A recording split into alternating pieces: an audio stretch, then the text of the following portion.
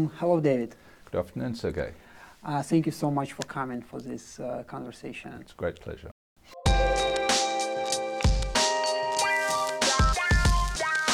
David, what role does the tax system play in relation to individuals and the state? And what is the most important part of this relationship? Well, tax has two critical elements. One is, as you say, it's the ultimate determinant of the relationship between an individual and a state. If the individual is entitled to keep the whole or most of the money he produces, then that will encourage one attitude towards productivity and work. If, on the other hand, the individual is entitled to keep none or very little of the product of his activity, then that's going to very much reduce his productivity. There used to be a saying in the former Soviet Union that they are pretending to pay us, so we pretend we are working. If people are in fact being paid, if they are able to enjoy the fruits of their labour, then they're far more likely to work hard and be productive. So in that sense, it's a critical civil liberties issue.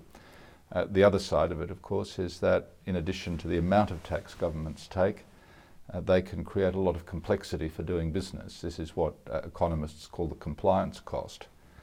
And the compliance cost is really a waste of money because it is not money that goes to the government so government can do something useful, but it's money that comes out of the pocket of the taxpayer because they have to comply with the tax laws. So tax is, from a taxpayer's perspective and a tax design perspective, the objective is, first of all, to set the rates at reasonable levels, but second, to ensure that the tax compliance costs don't become too great, because that's the real waste.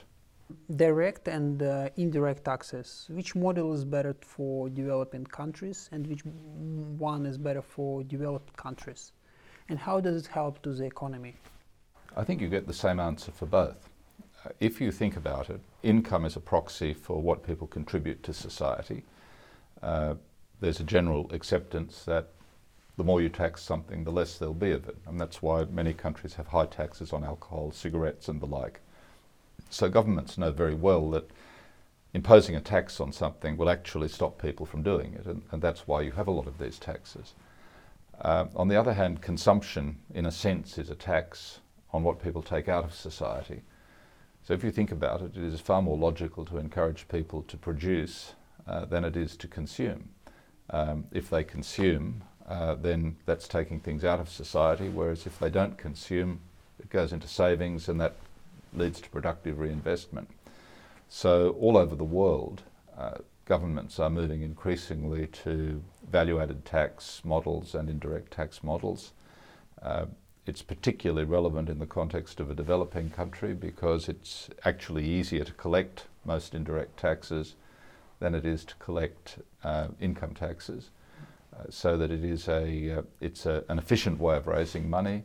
But also it seems to me that if you have to choose between taxing production and taxing consumption, it is far more logical to tax consumption.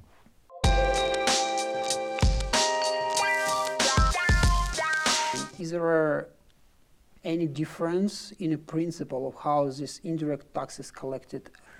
There are differences.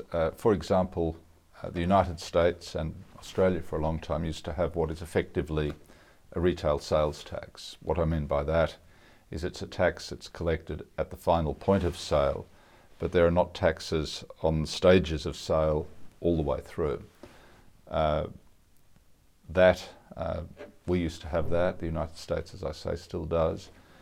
Europe reached the value-added tax concept in a slightly different route. Because they imposed taxes on every stage of production, you got what was called a cascading effect.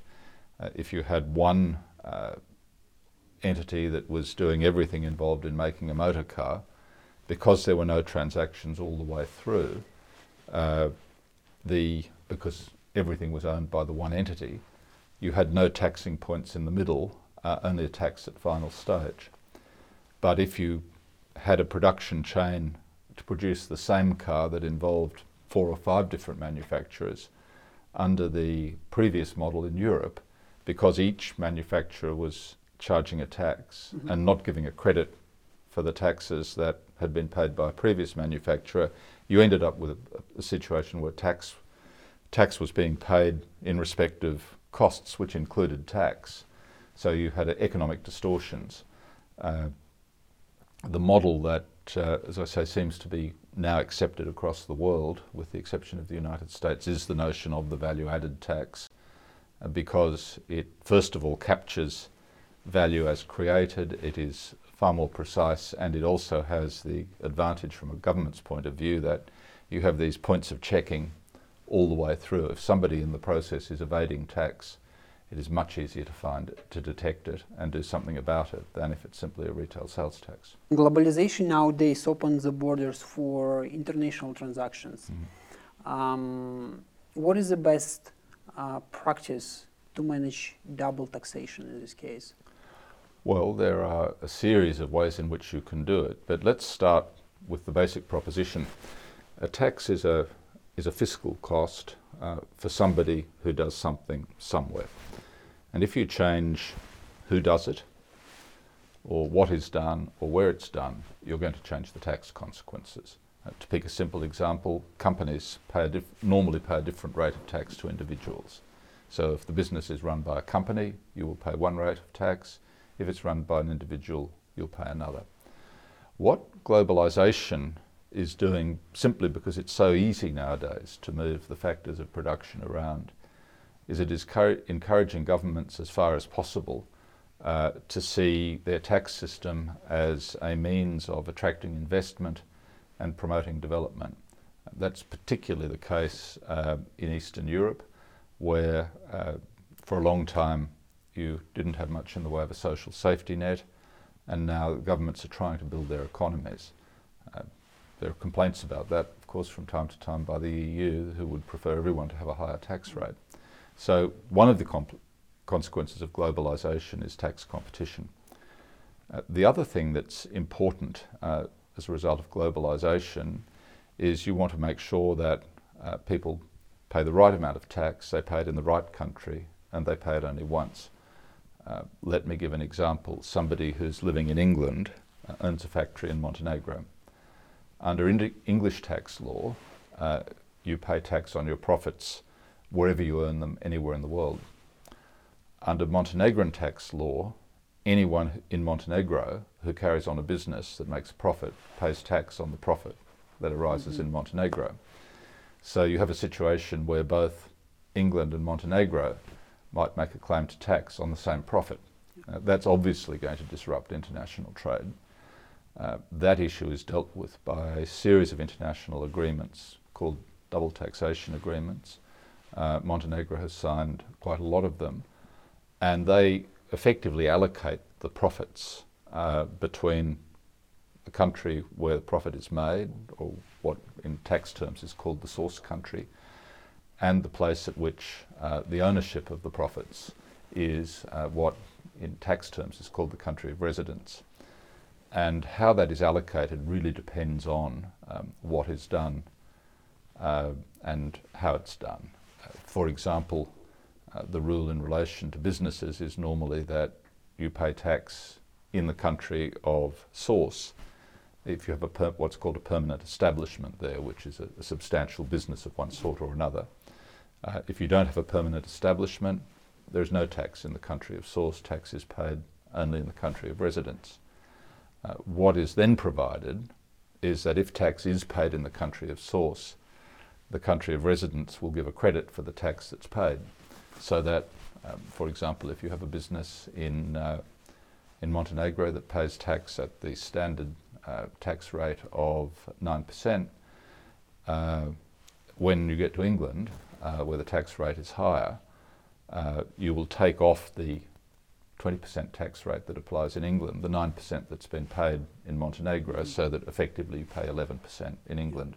That's oversimplifying it, but the basic idea is that the profits should be taxed once, that the countries that have a claim to it should be able to, on a rational basis, work out who gets first bite at the cherry, if I might use that expression, and then the country of residence takes the balance. Is investing offshore is a good or bad practice, and how does one prevent discrimination between domestic and foreign taxpayers? Well, whether or not an investment is a good idea or not depends on a lot of things, the most important one of which is what's going to make a profit.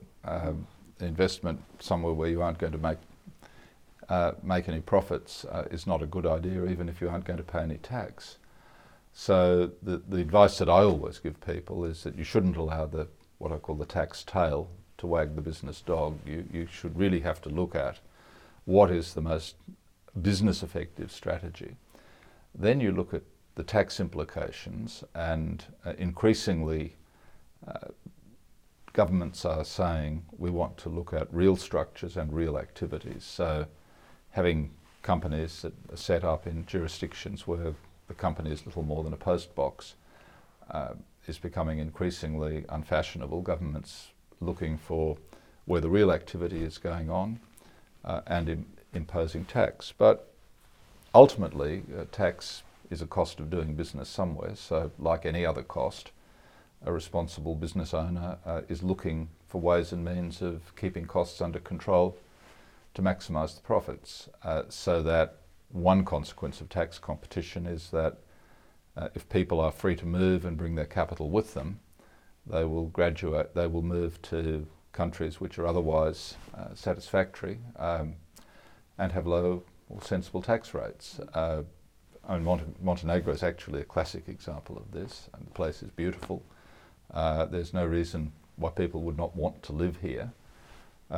If they live here, then they have the advantages of a well-designed tax system that isn't oppressive in its demands. Where I live is Dubai. The tax rate is lower in Dubai, but a lot of people don't want to live in a desert or something. If you're not in the desert, you're really in a large city. So you don't get the opportunity, for example, to have a rural lifestyle on farms in Dubai, because there aren't any. So there are a whole series of reasons why people are going to structure their lives and their businesses in particular ways. As I've said, it's not successful for either your life or your business to make decisions solely concerned with tax, but it is something that is sensibly taken into account, given that most countries give you various choices under their tax laws as to how you do things. Which countries currently have the best tax system for foreign investors? Well, I think the first thing I would say, as I said earlier, is you don't want the tax tail to wag the investment dog. Tax is only one of a number of factors that should be taken into account. The starting point is you've got to go somewhere where you can make a profit. Having said that, I think there are a couple of things that you want to have in a tax system. One is that you need to have a tax system in the first place. One of the problems if there is no tax at all is that you often will be in a country that is not particularly well run, so that, for example, if you want to employ people to come and work for your factory, if there's not a decent school system, it's going to be very difficult to get labour with the necessary skills. So that you need to have a tax system which supports a government that is providing a stable environment in which you work. The second thing you want, as I said, is you want to have low compliance costs. Compliance costs is money that's just wasted. It goes from the taxpayer, so it's an expense for him, but it doesn't go to the government, it just goes to lawyers and accountants. I suppose you could say people like me. But none of that is a benefit to the wider community. So you want to have tax systems with low compliance costs, and you need to have transparent tax systems. One of the problems you find in some parts of the world is that the tax system is used as part of the machinery of government to control people. At times it's not well organised. There are some countries, sadly, in which there's a great deal of corruption in the tax system. So you need a tax system which is totally independent of government and which is totally transparent and non-corrupt. Once you've said those things, so efficiency, transparency and honesty, the next question really is the rate. And there governments and countries make their own choices. Western Europe has gone essentially for a high tax model. There are some people, and I'm one of them, who thinks that in the long term that's not sustainable, that low tax models are very much better in terms of encouraging productivity and social stability. Having said that, there are plenty of people who disagree with me, but that's a matter of legitimate community choice.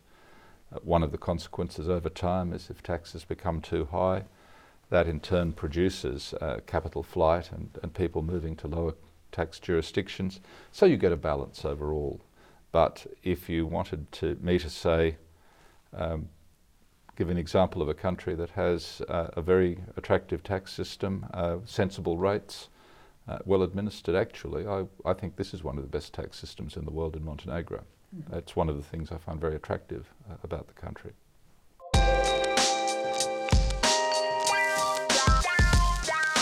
You are appointed as a Queen's Counsel. Yes.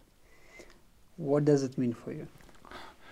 Well, Queen's Counsel is, I think, probably the best translation in Montenegrin would be Koroljevski Advocat. It's an honorific term, really. In the old days, it meant somebody who had to, as part of their practice of law, agree to advise the Crown and the government, and only, in fact, act against the government with the government's consent. But it's come more now to represent what is seen as being a level of seniority in that part of the legal profession that spend their time arguing cases in court, because a lot of lawyers don't go to court very often, or indeed at all.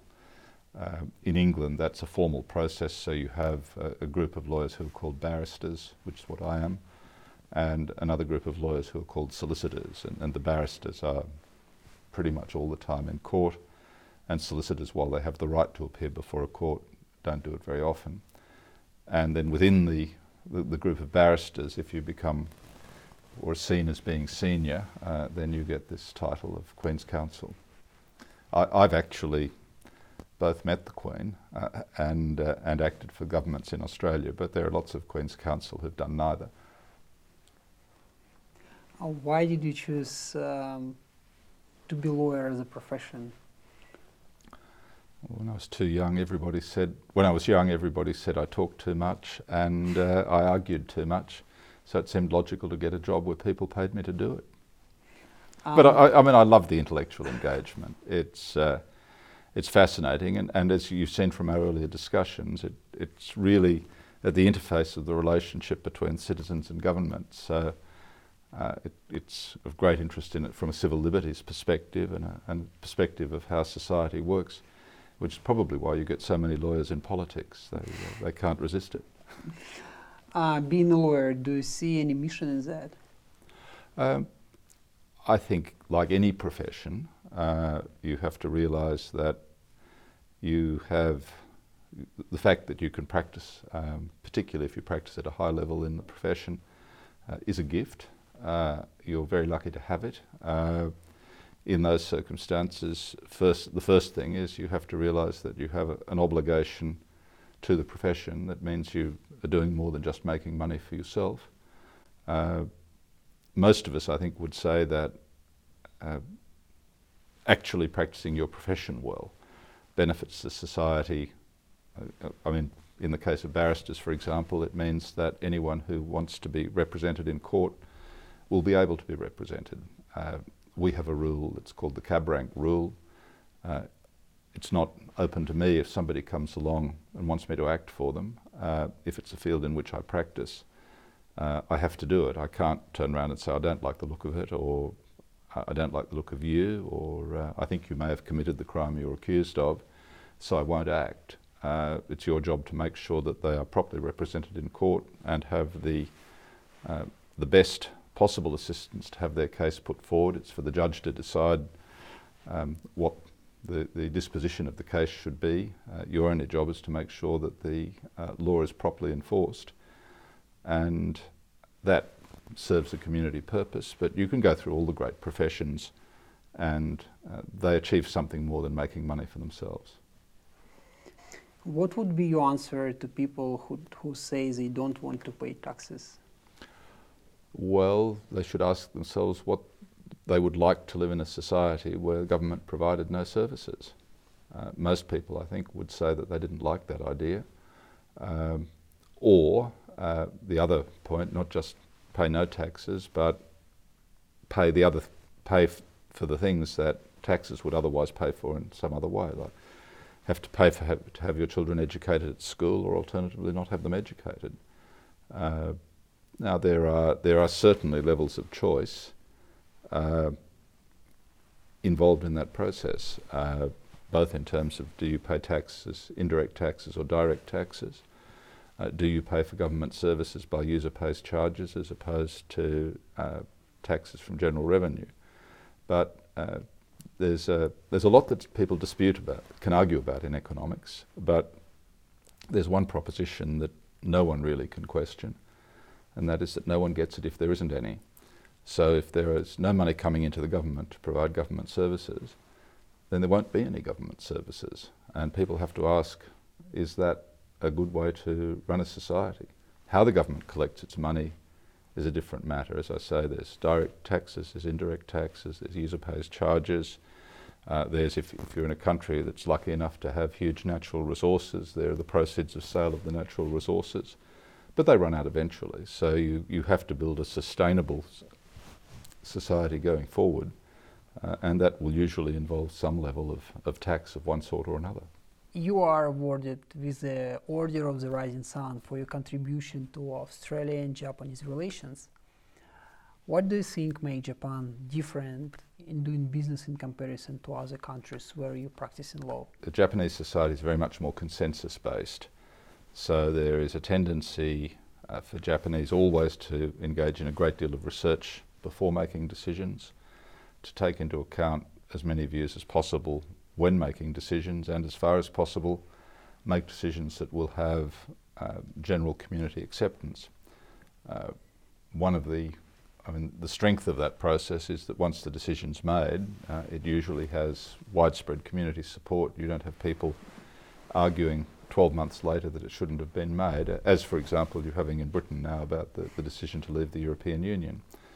On the other hand, it does mean that the Japanese don't make decisions quickly.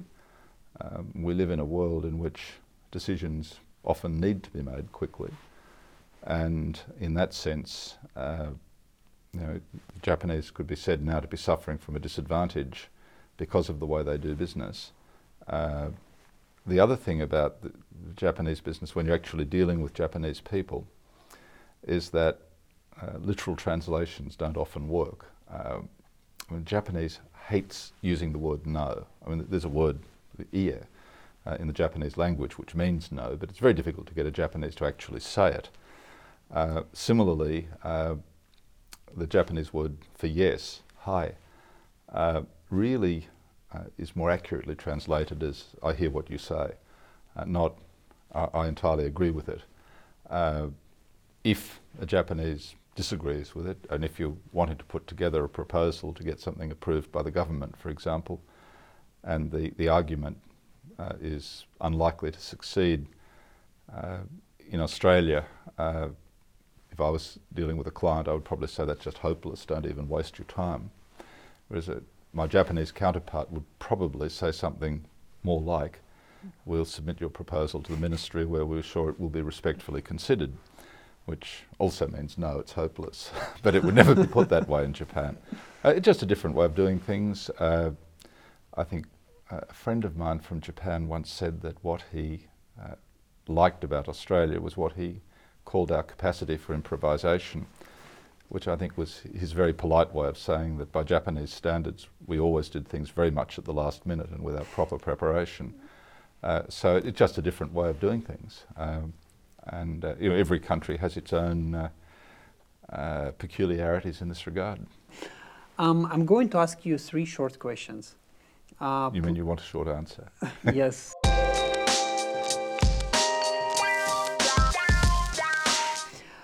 What is the most important role of tax profession? To ensure that, that we have a role as educator of the government, as educator of the public, and as educator of our clients. As educator of our clients, it's to get them to pay the correct amount of tax and to organise their affairs as efficiently as possible so they don't pay taxes that the law doesn't require them to pay. So far as governments are concerned, it's the other side, to help them understand how to put together tax systems that are, to use the terms I used before, efficient, simple and clear, subject to the rule of law. And from a point of view of general public, it's to understand why a tax system is necessary, generally the need for compliance and the need to get proper advice when required. Mm-hmm. If you could talk to one person from history, who would it be? Probably Catherine the Great of Russia. What is your motto? I think fiat justitia, let there be justice. David, it was a big pleasure talking to you. Great pleasure talking to you, Sergey. Thank you so much. Thank you.